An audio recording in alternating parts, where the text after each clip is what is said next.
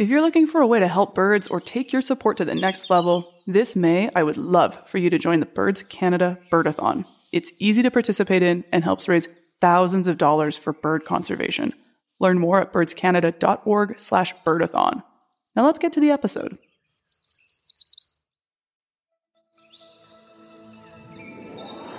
You're listening to the Warblers Birds Canada podcast. I'm Andrea Gress. Join me and others as we travel on common flight paths with our guests, gaining insights and inspiration from the world of birds and bird conservation in Canada.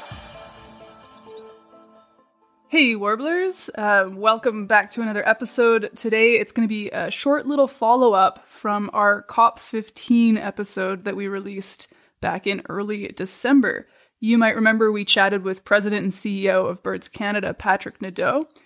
He helped us figure out what positive commitments might come out of COP15 for protecting biodiversity and, of course, for protecting birds. So it's now mid-December when I'm recording this, and COP15 has only just wrapped up in Montreal. So there's still lots of news coming out, but I wanted to catch up with Patrick, see what the big outcomes are from the conference while it's still fresh on our minds before we all dash off to our winter holidays. So welcome back, Patrick. Thank you. Is your brain all muddled? I know the talks really just wrapped up in the wee hours of Monday morning. You must be feeling tired. It was an intense experience, I have to say. I'm not going to lie, I didn't make it till 3:30 in the morning when the gavel came down, but I have colleagues who did, so hats off to them. Yeah, a lot of work done by the sounds of things. So how was the experience overall? Like, what's the vibe you're coming out of it with? Well, I have to say it was really, it was my first COP. And one of the things I was really energized about was the fact that, look, there were literally thousands of people, nature lovers, nature professionals, getting together in one space. So it was really energizing to see folks from the Canadian NGO community, for one. There was a huge showing from the Canadian NGO community, but also international conservationists and lots of members of the bird life family, all under the same roof and really pushing for the same objectives. I found that to be really energizing. I mean, there's thousands of us nature nerds out there. So one of the highlights for me was when we were out in the streets, several thousand of us marching and asking our governments for a good deal. I walked alongside Joseph, my counterpart from Nigeria, and I think that was like 10 degrees below, so Joseph was a sport, but it was interesting to see all that happening in Canadian winter, for sure. Yeah, kind of representing what we're all about. So let's dive right in. What are the major outcomes that were announced as a result of COP15? So there's obviously a ton. I mean, it's a huge agreement. I have to say my overall feeling, having now had a time to digest it, I think it's not even a glass half full situation. I have to say the glass is mostly full. Like, I think we actually landed on a good deal here for nature, which is really exciting.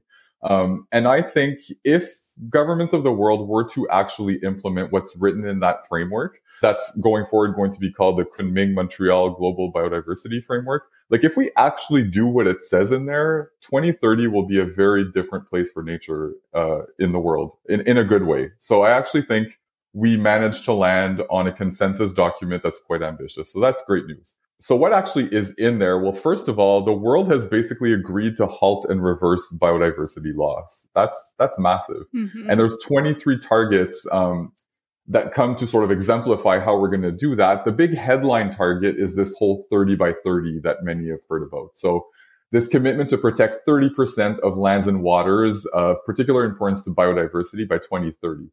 Now, that's a target that Canada and many other countries had been championing all along, but it wasn't clear that that was actually going to make its way to the final agreement. So the fact that that survived and that's still in there as now a global commitment is a huge, huge deal. And we have a long ways to go as a global community to hit those targets. And I think the other takeaway for me really has to do with the global acknowledgement now that Indigenous peoples have to be central to conservation efforts and that all the parties to the convention have to ensure sort of the full, equitable, inclusive participation of Indigenous peoples. I think that came through loud and clear across the entire argument, and that's a huge win. Yeah, I love that we're talking 2032 and not, 2050, 2080. Like, we're talking pretty much now, where we want action now, and I think that's really great. Are there any outcomes that will have a really specific impact here in Canada? And like, how do things change if, governments shift with elections? Do those kinds of political changes impact the progress that we're making here? That's a good question, Andrea. There's a couple of things. For one, now that there's a global framework, Canada needs to adopt its national strategy domestically. And what's really interesting, during COP15, Minister Guilbeault actually announced that Canada was going to take it a step further, and we are actually going to adopt legislation, so an accountability act for the government to hold itself accountable to these biodiversity objectives. So that's a huge deal. We're going to make this into a law, and that's going above and beyond what the framework itself says that nations have to do. The Canadian government did something similar on the climate file, so it's really interesting to see that legislation is now going to take shape. And certainly, we're going to work to try to influence what's in that legislation. So that was really interesting in terms of having something that kind of survives political changes and political strikes. We're going to have a law around this stuff now in Canada, which is really exciting. And I think the other thing too, in terms of having a direct impact, for sure, all these targets now need to be implemented in Canada. But the fact that this was happening in Montreal meant that a bunch of Canadian provinces and territories and the Canadian government as well actually used the opportunity to make some announcements domestically. And there was, I have to say, quite an avalanche of positive news over 2 weeks. And that was really energizing as well. Look, just to give you a sampling of what was announced by governments, the Canadian government announced major new funding envelopes for international biodiversity finance. That might have some positive implications for overwintering bird habitats, for example. Mm-hmm. New Brunswick and Nova Scotia governments announced a whole suite of new protected areas in their provinces. Awesome. $800 million were announced by the federal government in support of Indigenous-led conservation. So all these kind of side announcements, if you will, that happened in no small part because this whole convention was happening in Montreal. So the spotlight was on the governments, and I think they actually delivered.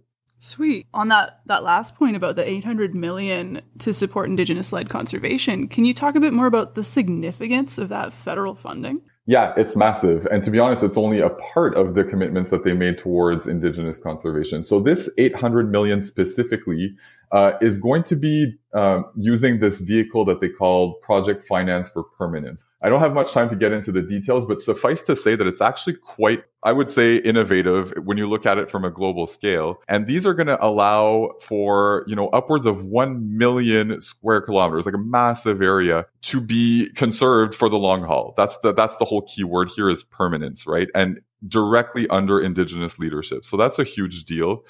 There are specific agreements that were announced during the convention. So agreements in principle or moving the ball forward on Indigenous protected conserved areas in Manitoba and Northwest Territories.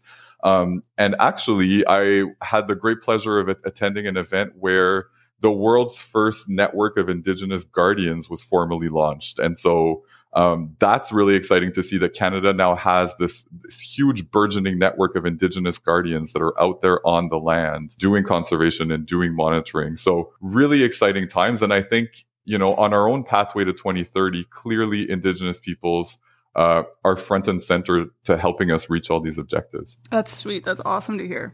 A lot of positive news. Do you have any concerns, though, or any red flags about the wording in the final agreement? Well, these things are always a compromise, right? And props to the presidency and to Canada's role. You basically need to get all the countries of the world to come to a consensus agreement. So in some respects, it's an imperfect agreement and not everyone is absolutely thrilled, and that's to be expected. For me, though, really what it comes down to is implementation, right? And so we've set a solid floor for ourselves, but if we look at our track record, including as Canada, the previous iteration of this was the Aichi targets. We didn't meet a single one. So it's not like we have a glowing track record of actually reaching these targets, right? So that's why it's all about implementation at the end of the day. And we're going to have to really work hard at Birds Canada and our colleagues as well to actually now hold the government accountable and to make sure that these targets are being implemented. So it's really I think we've gotten the ambition we wanted. And so now it's boots on the ground. Let's make this happen. And like you said, Andrea, 2030 is tomorrow morning. We need to get going Yeah, we at Birds Canada can work to hold them accountable. Everybody in Canada, just whoever you are, you can be part of holding our governments accountable. Absolutely.